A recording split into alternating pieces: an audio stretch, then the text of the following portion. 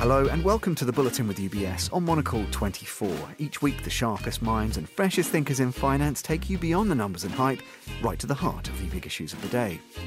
Today, for a fifth year, we're looking at the UBS Global Real Estate Bubble Index, a yearly study from UBS Global Wealth Management's CIO, which gauges the bubble risk in the residential property market in 25 major cities around the world. The 2021 edition leads off with the observation that housing prices across those geographies have climbed in lockstep to new heights, with urban markets sharing the spoils. This is noteworthy for two reasons. First, pandemic-related restrictions and the rise of remote working have actually weakened the case for urban housing. Indeed, rents in the cities analysed have declined on average, something that happened rarely in the past. Second, housing affordability in cities was already heavily strained even before the pandemic struck. And yet the lack of affordability of home ownership for large parts of the population has evidently not been an obstacle to price increases.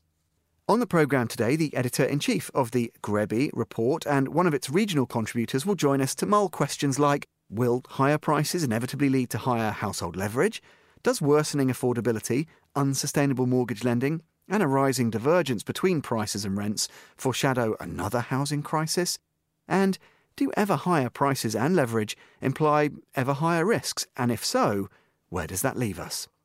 So let's meet those panellists.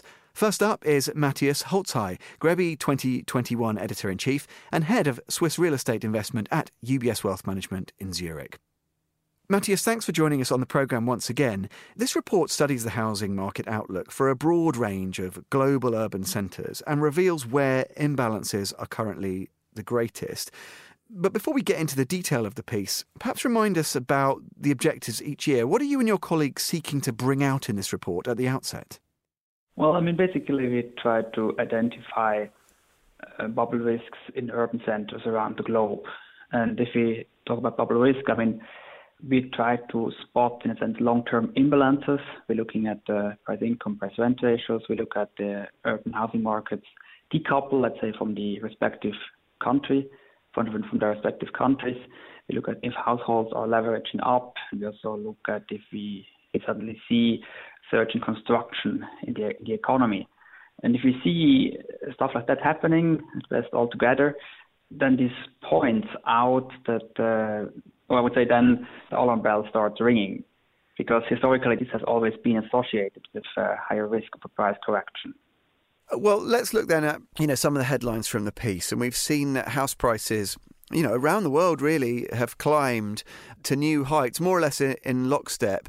And I know that, we're used to seeing these increases, but there are a couple of reasons why what we've seen in the urban markets that the report focuses on is particularly interesting. And one of those, of course, relates to the pandemic, which is something that has shaped so much of the last 18 months or so. Can you tell us how pandemic restrictions, the rise of remote working, things like that, how that has played a part here for this latest edition, Matthias?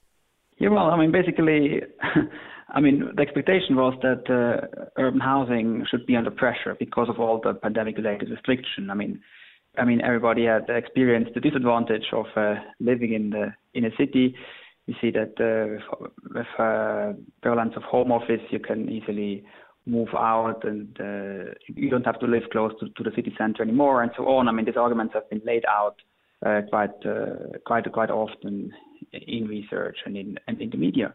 But nevertheless, we saw an acceleration in house prices in city centers, and this came a bit as a surprise. That doesn't mean that all these adverse effects have not been reality, because it was for the first time, I think, in a quarter of a century, that urban centers underperformed the country average. So this close to never happened before. Well, it happened in a depression in the mid-90s, but usually urban housing has been outperforming the country average, and this has now changed. We also see weakness on the rental markets, where rents actually declined, be it on the median of the allied cities, or also if you take the average, then you see that it's even one of the sharpest declines since the 70s. But it is driven by the US cities, where you see double-digit rental declines in New York and San Francisco. But to summarize that, we have these adverse effects, but then there are other effects which were driving housing, which were supporting housing demand, and those effects were much stronger than the adverse effects on urban housing. Is affordability or relative affordability not really relevant here, Matthias? Looking at the findings of the report, it almost seems like unaffordability doesn't actually make any difference to prices. Interestingly, or in a funny way, it doesn't seem to matter. Okay, house prices can go up even though housing is completely unaffordable for the average income earner, or even unaffordable for, let's say, a high income earner. It doesn't really matter, and it doesn't matter because just mortgage rates are so low that households are so keen to invest into housing, or to buy a home instead of renting it, that they usually find a way to do so. Be it to rely on heritage, to rely on donations, and then if they just have to climb over the credit hurdle, and then if they manage to do so, they are in a sense they are far better off than if they would have rented. So that's in a sense in the short run. So let's say as long as interest rates, mortgage rates are so low, and in some cases, are below 1%. And if you trend to zero in the extreme case, it doesn't really matter anymore how much you actually pay for a home or how much debt you have as a household. It's not important as long as you get credit from your bank.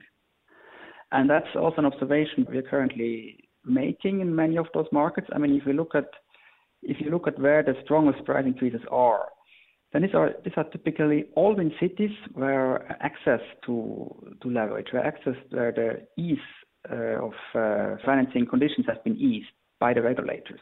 Okay, be it in Moscow, be it in Vancouver, in Sydney, in Stockholm. All during the pandemic, they all try to help to assist households, first-home buyer households, and specifically so they can still purchase homes. And this triggered a price explosion. Again, double-digit price increases in those cities. Mainly driven by the easier access to leverage. Well, yeah, and if you do have, even given the backdrop you've described there, Matthias, ever higher prices and leverage, that would suggest ever higher risks. And some of these things, unsustainable lending, worsening affordability, traditionally have presaged a housing crisis. Does the fact that we see some but not all of these mean that, it is more likely down the track that we get to a point that is not sustainable, and whether we see a crisis or something akin to that, even in a low interest rate environment, etc., that is more likely down the track? Well, at least that's what we are.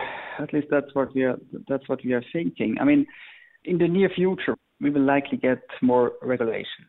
Financing conditions will be tightened again, because regulators are becoming worried about housing bubbles and about the stability of the banking system in the end. And this will have an immediate effect on housing demands, and will likely already trigger downward pressure on prices. And second, we also believe that the urbanization trend will be weakened structurally by technology and by the ability to work from everywhere. And this just weakens a bit the case for urban housing. And then you also have, especially in Europe, if you look at demographics, it doesn't look really great. So we'll have overall much less demand growth for urban, but also for suburb, for housing in the suburbs. So overall, I think there is less upside from current levels, and the risks are increasing. It cannot be sustainable if you have ever higher prices and ever higher leverage at the same time. At some point, if interest rates would go up, or and as I mentioned, if financing conditions tighten, you will immediately have a price correction. Matthias Holzhey. Next, we're turning to Dean Turner, economist in the UBS Global Wealth Management CIO here in London. Dean Turner, good to speak with you again for the fifth edition, I think, of the GREBI report. What's the kind of key headline then from the 2021 iteration, Dean? And I wonder to what extent, not just the regional picture, but the entire global picture this year is, if not shaped by, at least needs to be viewed through the prism of the pandemic, obviously. Presumably that does rather run through it as a narrative. Absolutely. The pandemic has disrupted pretty much everything that we monitor from an economic perspective.